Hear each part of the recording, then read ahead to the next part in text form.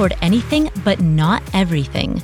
So what's important to you? What decisions are you going to make, and how will your life be impacted by those choices? My name is Paula Pant, host of the Afford Anything podcast, where we explore those questions in depth through interviews with fascinating guests. And today's guest delivers. When Clark Howard was 25 years old, he started a company, a travel agency based in the metro Atlanta area. By the time he was 31, he had grown that company large enough that he could sell it and retire on the proceeds.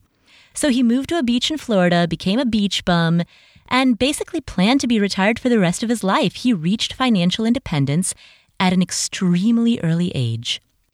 But then he decided to come out of retirement in order to help people not get ripped off. Yeah, he's considered a quote-unquote personal finance expert, but really, his forte is as a consumer advocate. He is not shy about putting forth strongly worded opinions, both pro and con, about various companies, products, and anything that would affect consumers. He doesn't take personal product sponsorships or endorsements. Clark has a lot of integrity, and that's one of the many reasons that I wanted to talk to him in today's episode. Yes, we talk about his personal journey, financial independence, but we go beyond that. We talk about what money means, why it matters, and what's going to happen with the future of money. Because you know what? Here's the thing. Yeah, Clark's famous. He hosts a nationally syndicated radio show. His website, Clark.com, has had 54 million views last year alone, and this year it's on track to exceed that. He's written multiple New York Times best-selling books. But when you meet him, as I did because we did this interview face-to-face, you will see, hopefully, as I did, that this is a guy who really cares about you. He wants to make sure that people aren't getting ripped off because, frankly, your ability to save more and direct your money in the way that you want it hinges on a transparent system. And that's one of many thoughts that he has. The guy's just brilliant. So I'm not going to belabor this any longer. Let's get to the interview. Ladies and gentlemen, Clark Howard.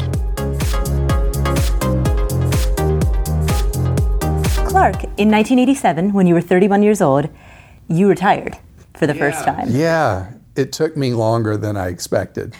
When I was a kid, I had set the goal of retiring when I was 30. And I used to spout off as a teenager that I was going to retire when I was 30. And adults in particular would look at me like, you're so naive, or you're such an idiot. But I was determined that that was something I was going to do. I didn't know what I was going to do with the rest of my life, but I wanted to be, what for me retirement meant being financially independent, and I missed it by a year. So I guess that makes me a failure, right? Yes, an absolute failure. I can't believe I'm even talking to you. I know. But I had a lot of luck that made it possible to retire so young. I had started doing real estate investing when I was 22. I bought my first foreclosure. I had learned from my father, who was a stock investor, how the stock market worked. When I was in elementary school, I learned how to read what then were called stock tables. You know, there was no internet, there were no computers, and you read paper tables on stocks. And I learned to do that when I was in the 5th grade. And so I had learned very young the fundamentals of investing. I got into the real estate when I was very young. And then I started my own company when I was 25. And so I just had all these things that just worked. Did you trade individual stocks then? A little bit. I was much more into looking for small companies. Back then, there was no way to find small companies like we have today. Right. And so you didn't have to worry about people hunting around all competing for the same potential investments. And so back then, it was good fundamental digging. And I would travel around the country looking at companies that were emerging and trying to decide if they were things that would be worth putting any money into. And so I was doing things that you could not do today. You owned a travel agency and you were traveling around the country searching for undervalued stocks. Traveling for free to go see companies, yes. And so I was investing in my own business, and I was taking cash it was throwing off and investing in other businesses as well, and then had my real estate, and everything just kind of worked. Why were you so motivated? You know, who knows? I mean, one thing that had affected me and made me from the get-go really into living on less than what you make is my dad got fired from his job that he'd worked at for 29 years when I was a teenager. I thought that my parents had plenty of money. They had plenty of possessions, but they didn't have plenty of money. And when my dad lost his job, suddenly they were living on fumes, and I was trying to scramble to figure out how I was going to get through college. And so I learned right then, it's never what you make, it's what you don't spend that actually matters.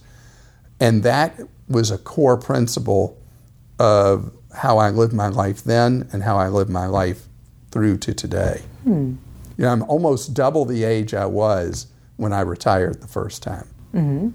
Why retirement in particular? Because it strikes me that you have to be very ambitious and work very hard to retire early.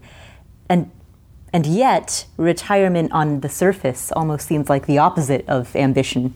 Okay, so you are so right. You are completely right. All right.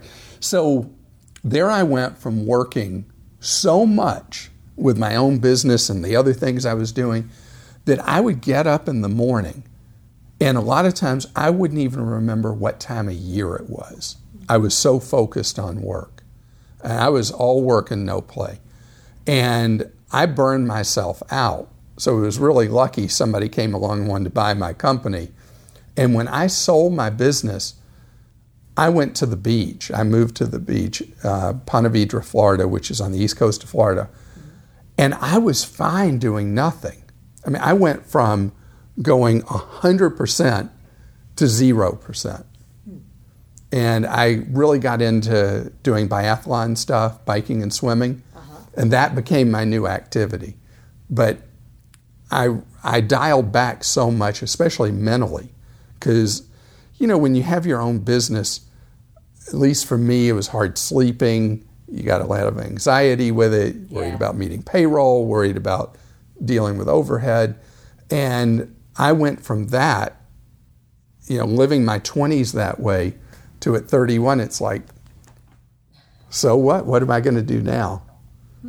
So I don't know why the whole retire by 30 was so big to me. It may have been all about the freedom that comes with financial independence, not necessarily the idea of never working again. I remember when I first retired, my father said to me, what's going to become of you? You're going to shrivel up. If you don't have any purpose in life, any goals in life, you'll be a parasite. And it was like, a parasite? Wait a minute, I just sold my business. I got all this money. I don't ever have to work again, and I'm a parasite? Was it what you expected? The experience of retirement, did you get bored? Did you enjoy it? I loved it. I loved it. And eventually, I found myself getting involved in things again, a lot of volunteer activities. I started helping out at a company that was kind of midlife and couldn't quite figure things out, and I helped them with their business and then moved on my way. I guess today we'd call that consulting, but it actually was real. And I just started picking things or things were picking me. Like the way I ended up doing the radio was I got a call out of the blue from a radio station that asked if I'd be a guest one day. And I ended up in broadcasting because of that one guest appearance, not the normal path. How long did you spend in retirement before you decided to come out of it and start a second career? To really start working was 4 years. I was piddling around doing stuff, but I had enough to keep me busy, but I wanted the freedom to keep traveling. I love travel, just like you do. And being able to say, oh, there's a deal, I'm going here, I'm going there. I went all over the world in those 4 years. Went to every continent except Antarctica. And I still haven't been to Antarctica, by the way. Do you plan to? Have you been to Antarctica? I have not, and I have no plans. All right, so the reason I won't go to Antarctica is because the waves, when you first get on the ship, the first day and a half, are these massive waves. And I look at those videos on YouTube and I'm like, I'm not doing that. So it's because I'm a wimp that I haven't been there. So that's my one continent I've not been to. But for me, having that freedom to do this, that, and the other, probably what would have gone on for an indeterminate period of time. And then I got an offer to do radio and TV. And I was like, wow, that sounds really interesting. And I went to TV school. The TV station sent me to TV school to teach me the basics of being on camera. And I started doing a 3-hour-a-day radio show, and then I was working again. So then I was back into real life. But I was ready after 4 years. Was it a difficult decision to re-enter the workforce? No. No, when it's time, it's time. And I never had to go in the cubicle that you so like to talk about. So no cubicle farms for me. Do you ever miss those days? Do you miss the days of having absolutely nothing to do? I miss the freedom of now having everybody tell me what to do. Everyone on the staff telling me you need to do this, you need to do that, you need to go here, you need to take this trip, whatever. I do miss having the freedom, and I somewhat resent the regimentation of what I have to do because, with the schedule of producing a live radio show and doing all the TV I do, there's a restriction on freedom that comes with that. Right. But obviously, if I didn't want to do it, I wouldn't do it. So why do you do it? I think because I'm like you. I want to teach. I want to inspire. That I know that when I don't have the desire to do that anymore, that's when it's time for me to go. I don't need the money. So it really is about having this opportunity to let people know that they do have more power than they realize in their lives, that they can take more control. That if there's something that they want to do, they really need to set about doing it. People spend so much time in their lives, especially now, feeling like victims. We deal with very large, impersonal institutions, government, business, whatever, and people feel like they don't have options. I don't buy that. And so for me, it's really important to be there to encourage people and give them the tools so that they can take more control of their own lives. It's not just about dollars and cents. I was going to ask a few more questions about your retirement, but this is a really good transition, so I'm going to run with this. Let's do it. You'd like to give people the tools to be more empowered, to kind of take charge of their own lives. What, in your experience, because you, I assume, have interacted with many, many members of your audience and heard from many listeners, and what are the main things that hold people back? Part of the human experience, we're imperfect beings, is people conspire against themselves. That people may have the best of intentions, but if they're not focused enough on the target, on the goal, they get off course. Sometimes things happen to you. If somebody gets hit by a drunk driver, you didn't do anything wrong. And sometimes life acts like a drunk driver. But most of the time, it's up to you and me to deal with the occasional adversity that happens and overcome it and build towards whatever the goal is. So I'm very patient with people who are straying from the target, but you got to think of life as a journey and how are you going to get to where you want to be. And people are going to have reversals in their lives. They're going to have, somebody could be married and the spouse walks out on them. And all the plans you had and the finances that were part of making that happen, suddenly that doesn't work anymore. Or you may be in a job that you got laid off from and it sets you back. So I know life happens because you can't price your life for perfection. You have to be prepared for those reversals and come up with your new path. I don't think I answered your question, though. So yes, you need to be prepared for all of the adversity that life might hand you. Do people like to think about that? No, people like to draw a narrative of their lives that's a path of least resistance. And so that's why, because people aren't psychologically prepared for when the unexpected happens, that's why some people, the unexpected really sets them back. I have an example for you. The hottest movie right now is this Sully movie about the guy who set the plane down in the Hudson River. Oh, yes. And it's popular culture right now. It's the thing, this movie. And I remember after that crash, and he sets the plane down, there was an interview, it might have been 60 Minutes, 2020, whatever, with the 3 flight attendants that were on that plane. They interview each of them separately, and 2 of them are like, this was the greatest thing, it was fantastic, we got a second chance at life and all that.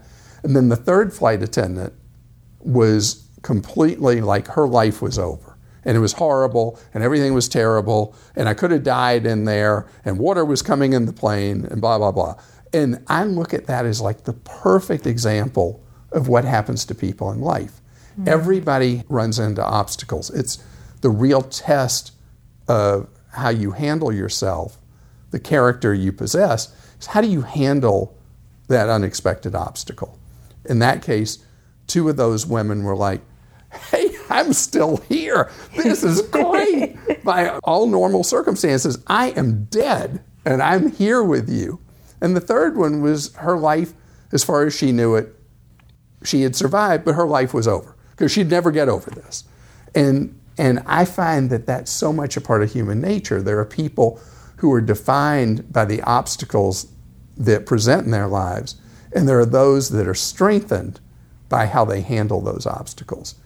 And, when we're in a space where we both talk about money all the time, but money is almost like a proxy or a result of who you are, the character you have, and the discipline that you bring into your own life. And so there are people who when they, because all of us have, well, you like to cuss, I'll say, all of us have that happens. Nobody ever used to hear me say that. Anyway, it's what you do when happens that is the real test of what you become. How do you then help people become more resilient? How do you help your audience develop that resilience? Well, part of it is through the examples they hear of other people. Mm-hmm. Like if somebody calls me and they want to talk to me because they want to brag, because they faced a problem that they could not overcome with debt levels, let's say credit card debt. I had a caller last week who had $45,000 in credit card debt 4 years ago, and they were calling me because they were about to make their last payment and they were going to be credit card debt free. And they talked about how hopeless their life had felt and how they felt like they had no options, and they then got to it and they started paying on them, and it got easier and easier. And they wanted, they wanted to brag, and at the same time they wanted to inspire others. Mm-hmm. And so I love that. I love it when somebody does overcome adversity, because that's the best example you can give somebody else. Because people sometimes feel like I have no credibility because I carry no debt, I've led this charmed existence, and who am I to say, well, this is what you can do or should do? It's so much better when somebody who's been there, done that, can share their story and inspire others. What would you say to people who, when they see those stories of others, peers who have succeeded, they point to all of the specific details about that person's life and say, well, that person had X specific detail, therefore they're not like me? How do you handle that? Well, excuses are crap. I mean, really. Yeah. Because when you start making excuses about why, well, I'm different than them, every circumstance is a little different. Mm-hmm. How you accumulated real estate is different than how I accumulated real estate. The eras were different, the circumstances were different. Mm-hmm. So you can't look at somebody else's situation and start saying why that doesn't apply to you. Instead, You just learn from the generalities of it, not the specifics of it. Don't shut yourself down saying, well, I can't do that because, well, interest rates are this now and they were that then. Or, well, that was a real estate bust and now we're not in a bust anymore. In fact, I got to tell you, one of the most brilliant things that you have said is this idea of, if real estate is too expensive where you live, why don't you invest where it's more affordable? And you think about it at base, that is such a simple and smart concept. But people tend to eat their own cooking. Wherever they are, that's where they look at as their zone of possibilities. And one of the things that's important is that if your current zone of possibilities in your life doesn't make it where you can succeed, maybe you need to change your zone. Well, thank you. Is that scary to people? Yeah, not everybody's going to be able to become financially independent. You know, you can only grow the pie overall so much. It's really almost a Darwinian process of who is going to choose to be the individual who creates financial space and independence and freedom in their lives and who doesn't. And so it is a winnowing of the herd, and it's a natural selection process. The thing is, there are lots of people who talk a good game. It's executing it and sticking to it over a long period of time. Because one of the things that I found fascinating, that you talked about a 20-year horizon. Well, many people look at 20 years as like, it might as well be 1,000. That's an eternity. But the reality is you're living your life during that time. And it's not like your life goes on hold for that time period. So you build it up in little blocks. Baby steps get you to the goal. And it's all a matter of staying on track, staying on course. What happens if during that 20-year time span your goal changes? That's fine. You've created the freedom for your goals to change with what you've already accomplished to that point. How can a person know the difference between a goal truly changing versus themselves just losing motivation and finding an excuse? Well, I would say if you fall off the wagon where you're no longer living on less than what you make, that's the excuse. If you stay on the path of living beneath your means, then it's not an excuse. It's a real reset time in your life about what you're trying to accomplish.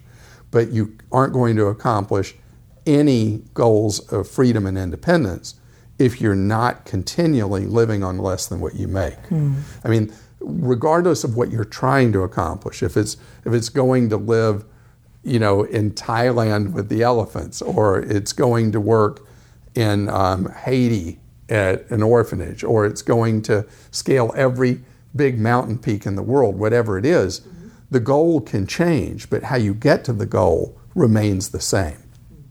Are there any other particular audience stories or listener stories that stand out to you? People who've achieved big goals, ambitious and unconventional goals? Yeah, I'd say the thing that has been a consistent theme all through the years I've been on the air, which is 29 because I'm an old guy, is the people who share their stories about how they were mega savers and were able to go on a path of early retirement or freedom or whatever it is they wanted in their 40s. It seems if somebody is a max saver, a mega saver, a super saver, whichever term you use, that there's a deviation with it, but most often it means somewhere mid-40s is when somebody can bag work pretty financially safely and live, even if they live an extraordinary lifespan, they'll still be okay financially. Because in order to get there to where you can achieve financial independence at, let's say, 45, just for argument's sake, you have to live roughly on half of what you make. So you've already set up your life that typically you're going to be a debt-free person by your mid-40s. You're living at a much lower voltage lifestyle than you could otherwise. And you've created enough stream of income that it will carry you essentially into infinity. And so people tell their own story many different ways how they got there. But one of the things that I find that's so great when people call in to talk about how they got there is almost never is it the way I did, which the way I did was as an entrepreneur. And a lot of people think you only can do that if you win the lottery or you hit a big number as an entrepreneur.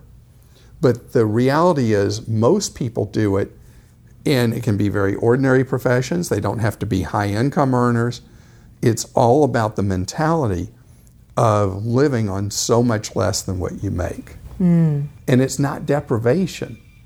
And it's not like, there's some song about it. I don't remember what the song is, but it's about how somebody sacrificed, and then they died before they retired or something. It's one of those angsty kind of songs. Don't know if it's Alanis Morissette or who it was, because she's always whining in her songs. But anyway, it's, the idea is not to deprive yourself, because we're not depriving ourselves in a modern developed society when we live on less than what we make. It's really just showing real strength, character strength. Because if you can deal with one-itis, you're creating more power in your life. The theme of developing strength, developing resilience seems to just keep reemerging throughout this conversation. Yeah, I guess I'm a one-note guy on that, huh? because I do think that's so, that's so important, because so often people do lose sight of the target and they lose the discipline.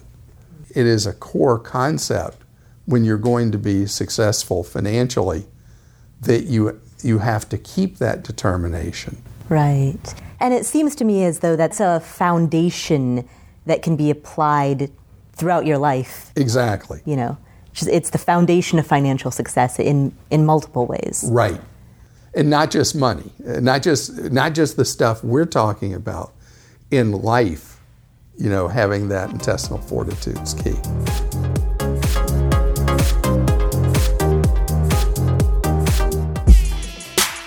It's nice to read about personal finance information, but don't you ever want to get an answer to a specific question about your own life? Well, guess what? NerdWallet has a cool app where you can talk to a financial advisor one-on-one through your phone, and it's available at no cost to you. You can download this at nerd.me/Paula. Again, that is nerd, N-E-R-D, .me/Paula, Paula. Head over there to find the answers to your personal, complex financial questions, all with no jargon, no pressure, just real financial advisors having a conversation with you through an app on your phone. How cool is that? Check it out at nerd.me/Paula.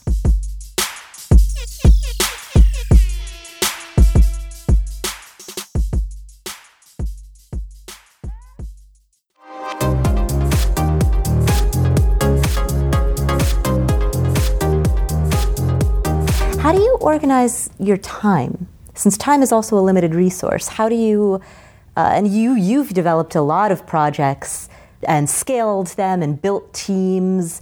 How have you personally been able to make the decisions about how you're going to spend the ultimate limited resource, which are your minutes and hours? Well, ultimately for me, it's all about building what I call the loose, tight ship, where you make it clear to everybody what we're trying to accomplish, and you hire people who you trust to make good decisions, and you don't sit over them. You let them work independently. And the people that work on the team are really the ones doing the heavy lifting, not me. I mean, I do work a lot, but it's more about having a philosophy of having people that have a similar energy, a similar desire to teach, and in their own lives are living their lives as ones where they're creating that independence.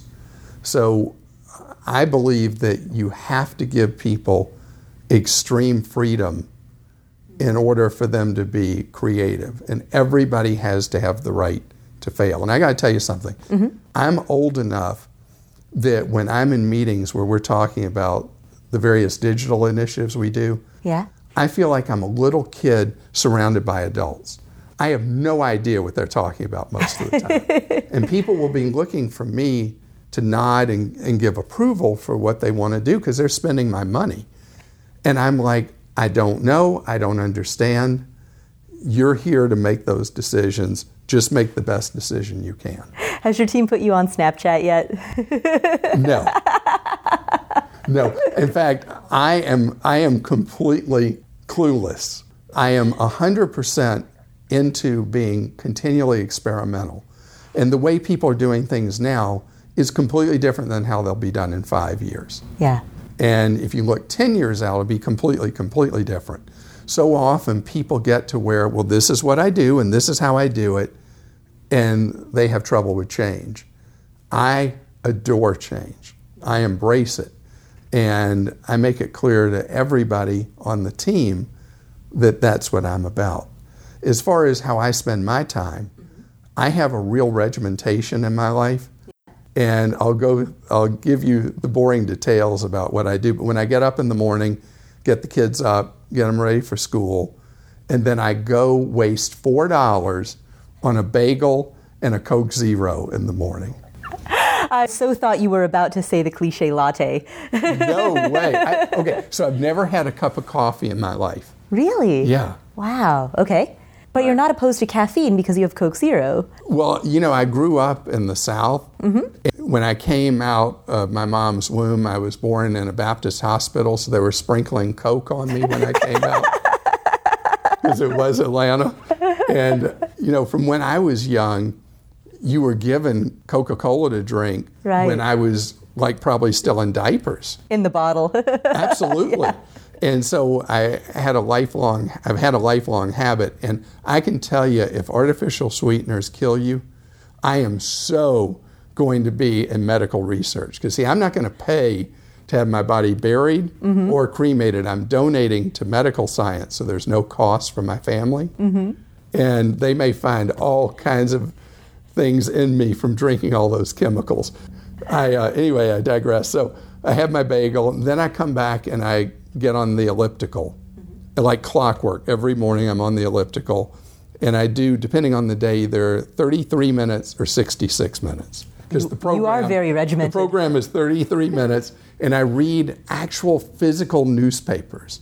I start every day with the Financial Times of London, and I read that, and then next I read the Wall Street Journal, then I read the New York Times, and then I start reading papers on my phone. If I'm doing a long enough workout and I've read those, I read those, and I'm looking for things to put on the radio show, and I'm looking for new thoughts, and I find so much more from the English-speaking European press than I do from ours, because they still are really investing in reporting in Europe, which we're really not anymore. So I read a real lefty paper every day, The Guardian, which is a very leftist British paper, then the Financial Times, which is like the best financial newspaper in the world. And so I read, and online I must read 25 newspapers or magazines a day.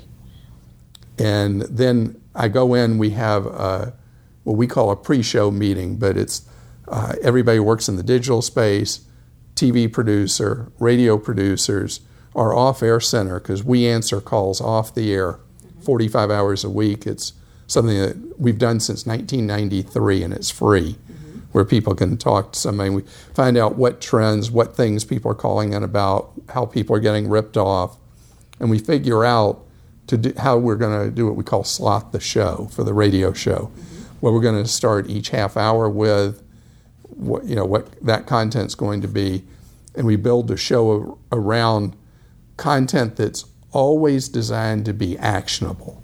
We never try to talk about something that's just like, by the way, you should know blah, blah, blah. Unless it's something like the Wells Fargo criminal behavior or whatever, where I'll just rail on them. Yeah. But even that I make actionable, because what are you doing with the giant monster mega bank anyway? You should be at a credit union, you should be at an online bank, a local bank, and you shouldn't be with a giant monster mega bank. So I can give a call to action out of that. But everything is about giving information people can use in their lives, and then giving them an assignment to act on that information. So that's pretty much my day till we finish radio and TV, and then I go home again to the kids and my wife. For someone who is retired, my day is incredibly regimented now. And it sounds like you would have it no other way. Well, I probably, if I had grown up in the era of initials, because we didn't have any such thing, like ADD, ADHD, what's the one about compulsive obsessive? OCD. OCD. I mean, we had no initials in my era. But I bet if I'd grown up in this era, I'd have like a whole list of initials. You'd have big alphabet soup. Yeah, I'd be taking all these pills and stuff. Excellent. So I think I deal with all those things by regimentation. It just goes to show the people who often can retire tend to be the people who don't. Well, I'm ready to, at some point, not work so much. But I'm not ready to do nothing. Yeah. Well, I don't want to take up too much of your time, so I'm going to, I guess, start wrapping it up. Are there any... Can I tell you one thing? Sure, absolutely. Right. If you have your own business, the most important thing is to take care of the people that work for you. And I think that's one of the most overlooked things, that you always operate where you're romancing the people that work for you so they'll romance your customer. And what I mean by that is I've always been into making sure that people aren't told they're appreciated, but they're truly showed they're appreciated. And I do some things that are really over the top. Like we do an annual staff trip, and we go wherever in the world goes on sale each year. Our last one was to Thailand and Hong Kong, and our next one is to Australia. And it's just wherever is a bargain, that's where we go. But I think it's really important for that corporate-y thing they call team building. But it's not really about that. It's about showing people in an over-the-top kind of way that they are valued, that they're appreciated. And all too often, it's not just corporate America, that people are like, hey, what does she want? I'm giving her a job. That's not it. You want somebody to feel invested in what you do. When I had my business in my 20s, I used to parcel out to my employees 25% of our profits each year. And every year the employees knew that they were going to get their profit sharing check if we were profitable. And there were years that the profit sharing check would end up being like half of somebody's annual salary. And then other years they'd get a pitiful amount because we didn't make much money. Right. But the effort that people would put in, knowing they had a stake in the game, was totally different. And I think that one thing that people miss, that's one of the most important things about success in business, is that the more your employees are your partners in what you're doing, the more successful you're going to be. Capitalism works best with enlightened self-interest. When you can align your interests in being an owner with the employees and the customers, and they're all on a parallel track, you look at the most successful companies over time, they always do that. Has there ever been a time that you have tried to do that, but the result has not been what you intended? You mean by doing something as a reward for... Yeah, a time that you've done something with the intention of aligning your interests, your employees' interests, your customers' interests, but the result just kind of backfired. Well, I'd say not in the frame that you're saying. There are a lot of things we've tried that either worked for a while and then didn't anymore, or didn't work at all. I am extremely experimental. All right, I'll give you an example. All right, so there used to be a machine that was very popular in the world called a fax machine. Oh, yes, I remember those. And we put a lot of resources, and this was in the 90s, a lot of resources into having newsletters that we sent by fax. We poured a lot of money into it, and they were doing very well. And then they did very well all of a sudden until they didn't anymore. When something called AOL came along and had this dial-up-y thing that people could do, and it went like, bam.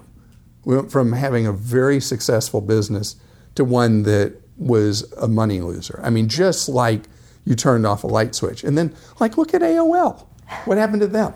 I don't know. I guess they've merged with Time Warner, and I actually have no idea what they're doing these days. I think they're owned by Verizon now or something. I don't even know. I have no idea. Anyway, yeah. I mean, but they're like a trivia question. Yeah, exactly. They were like the most powerful company there was out there. So I'd say that sometimes the failure is that you stay with something that works too long and you don't respond to the marketplace, and then the marketplace will teach you.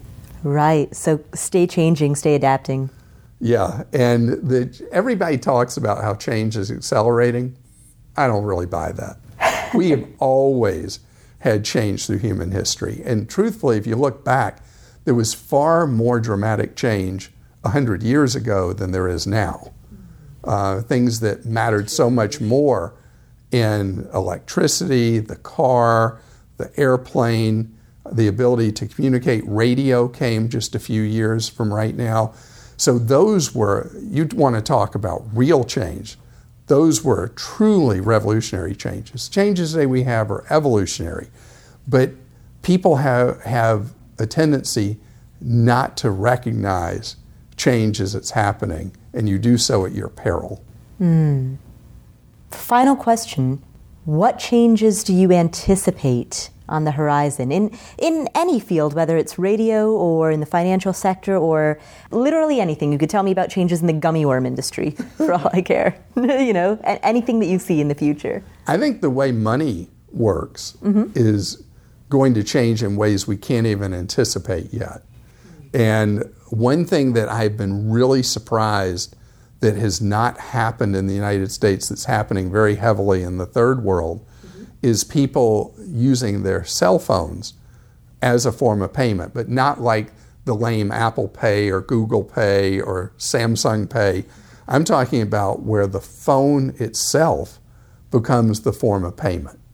In Africa, people use, believe it or not, minutes, because they still buy cell phone minutes by the minute, as a form of payment. Oh. And so you go to a store and something will be priced as 22 minutes, and you give the merchant 22 minutes, and it's become an alternative money. That makes sense in a place that has unstable currency. Right. Right. And if you think about today, how little faith people have in government-issued currency, the person who figures out the next form of payment is going to win the Nobel Prize in economics, and they're also probably going to end up being really rich. Wow. Yeah, that in a country that might have rampant runaway inflation like Zimbabwe, absolutely, minutes are far more stable. That makes sense. And in spite of the anti-trade feeling in the country right now, whether we like it or not, we're in a worldwide economy now. And being able to pay money to people anywhere in the world and not having to worry about that they're using renminbi or they're using euros or they're using rand or whatever, that whole concept is going to ultimately be so antiquated. You think there might be a more global platform? There will be completely a more global platform. Interesting. And you know what? A lot of 20-somethings get that through and through because they use Venmo. Yes, I use Venmo all the time. All right. So Venmo is not truly where I'm talking about, but Venmo, for people who use it, it's like, oh, I'll just Venmo you that. Yeah. And it becomes so much easier than saying, oh, I have no money. I got to go to an ATM. I got to get money. I mean, the concept of money and how it moves and how we use it is going to radically transform. All right. Well, we will leave it there. Thank you so much, Clark. Sure. Where can the listeners find you if they would like to know more? Clark.com. We have a podcast that we put out several days a week, and I have a radio show, and I do TV in various markets in the country. and just depends where you live if you got me on the local news. Excellent. And we will link to all of those in the show notes. Great. Thank you, Clark. Thanks. This is fun. Wow, that was incredible. Thank you so much, Clark Howard, for your insight into why we behave the way in which we do. So what have we learned from this interview? Let's recap. First, as Clark mentioned, people are often their own worst enemy. Many times, if you have a particular goal, the biggest obstacle that is standing in between you and that goal is yourself. Part of the human experience, I mean, we're imperfect beings, is people conspire against themselves. You know, that people may have the best of intentions, but if they're not focused enough on the target, on the goal, they get off course. And Clark is right. People do conspire against themselves. We all do it. It's normal to stand in the way of your own success, but just because something is normal does not mean it's good. So that's key takeaway number 1. Be aware of the times when you might be your own obstacle. Key takeaway number 2, you can't always control what happens to you, but you can control your response to that situation. Clark gave the example of 3 flight attendants who were all on the same airplane when that airplane almost crashed. It had a successful, unsuccessful landing, we should just say. It wasn't a planned landing, but the flight attendants all survived. And 2 of them were grateful for the fact that they lived through it, while one of them was sad and angry about the trauma that she had just been put through. Now, both of those are valid responses, and I would presume that anyone on that flight probably feels a mix of both of those emotions. But which one are you going to focus on? There was an interview with the 3 flight attendants that were on that plane. 2 of them are like, this was the greatest thing, you know, it was fantastic, you know, we got a second chance at life. And then the 3rd flight attendant was like, her life was over. And I look at that as like the perfect example of what happens to people in life. Everybody runs into obstacles. It's the real test of how you handle yourself, the character you possess. How do you handle that unexpected obstacle? So that is the second key takeaway. You decide your response to the situation. Key takeaway number 3 is that if you want to accomplish any goals, regardless of what that goal is, you must live beneath your means. You aren't going to accomplish any goals of freedom and independence if you're not continually living on less than what you make. It doesn't matter if you want to go ride elephants in Thailand or simply have a comfortable life where you don't have to stay up late at night worrying about the bills. Regardless of the goal itself, regardless of its audacity or its weirdness or its normalcy or anything else, the common thread that unites us all is the need to spend less than we earn, or earn more than we spend. You can look at it either way, but ultimately what matters is that gap between what you bring in and what flows out. Those are 3 of the many takeaways that we learned from this conversation with Clark Howard. I'm also impressed at his morning routine, 33 minutes or 66 minutes every day reading the financial media. That's you can learn a lot by committing to a habit and doing it consistently, and Clark is a great example of that. If you would like show notes from today's episode, which cover some of these key takeaways, please head to podcast.affordanything.com. Again, those show notes are available at podcast.affordanything.com, where you can also sign up for email updates about upcoming episodes. If you enjoyed this episode, please head to iTunes and leave us a review. In fact, I would like to take this time to thank some of you who have recently reviewed this show, because these reviews are so helpful. So I want to thank a listener by the name of XHAT, who says, "What sets Afford Anything apart from other financial podcasts are the interviews." Oh, thank you. I'm glad to hear that. And it's thanks to you. It's thanks to reviews like this that allow me to book these interviews with these amazing guests. Another reviewer named JP1569 says, love the new format, great guests, much more robust discussion than pure finance. Not real estate focused any longer. Awesome! Yes! Thank you, Jay. That means I am doing my job. This is exactly what I was going for. A reviewer by the name of Nick Believes says, Paula offers very well-rounded financial and life advice and is well worth the 45 to 60-minute investment. You know, thank you for mentioning that because you can spend your time anywhere. You can spend your time listening to any podcast, and there are countless options to choose from. So the fact that you have decided to spend this time with me, I'm flattered, I'm honored, and I try to make every episode worthy of your time because your time is valuable. And my goal is that every episode respects that. So thank you again for these amazing iTunes reviews. If you haven't written a review yet, please go to iTunes, write us a review, and let us know what you think. I really appreciate the fact that you're spending your time with us here today, and I will see you next week. This is Paula Pant from the Afford Anything podcast, signing off.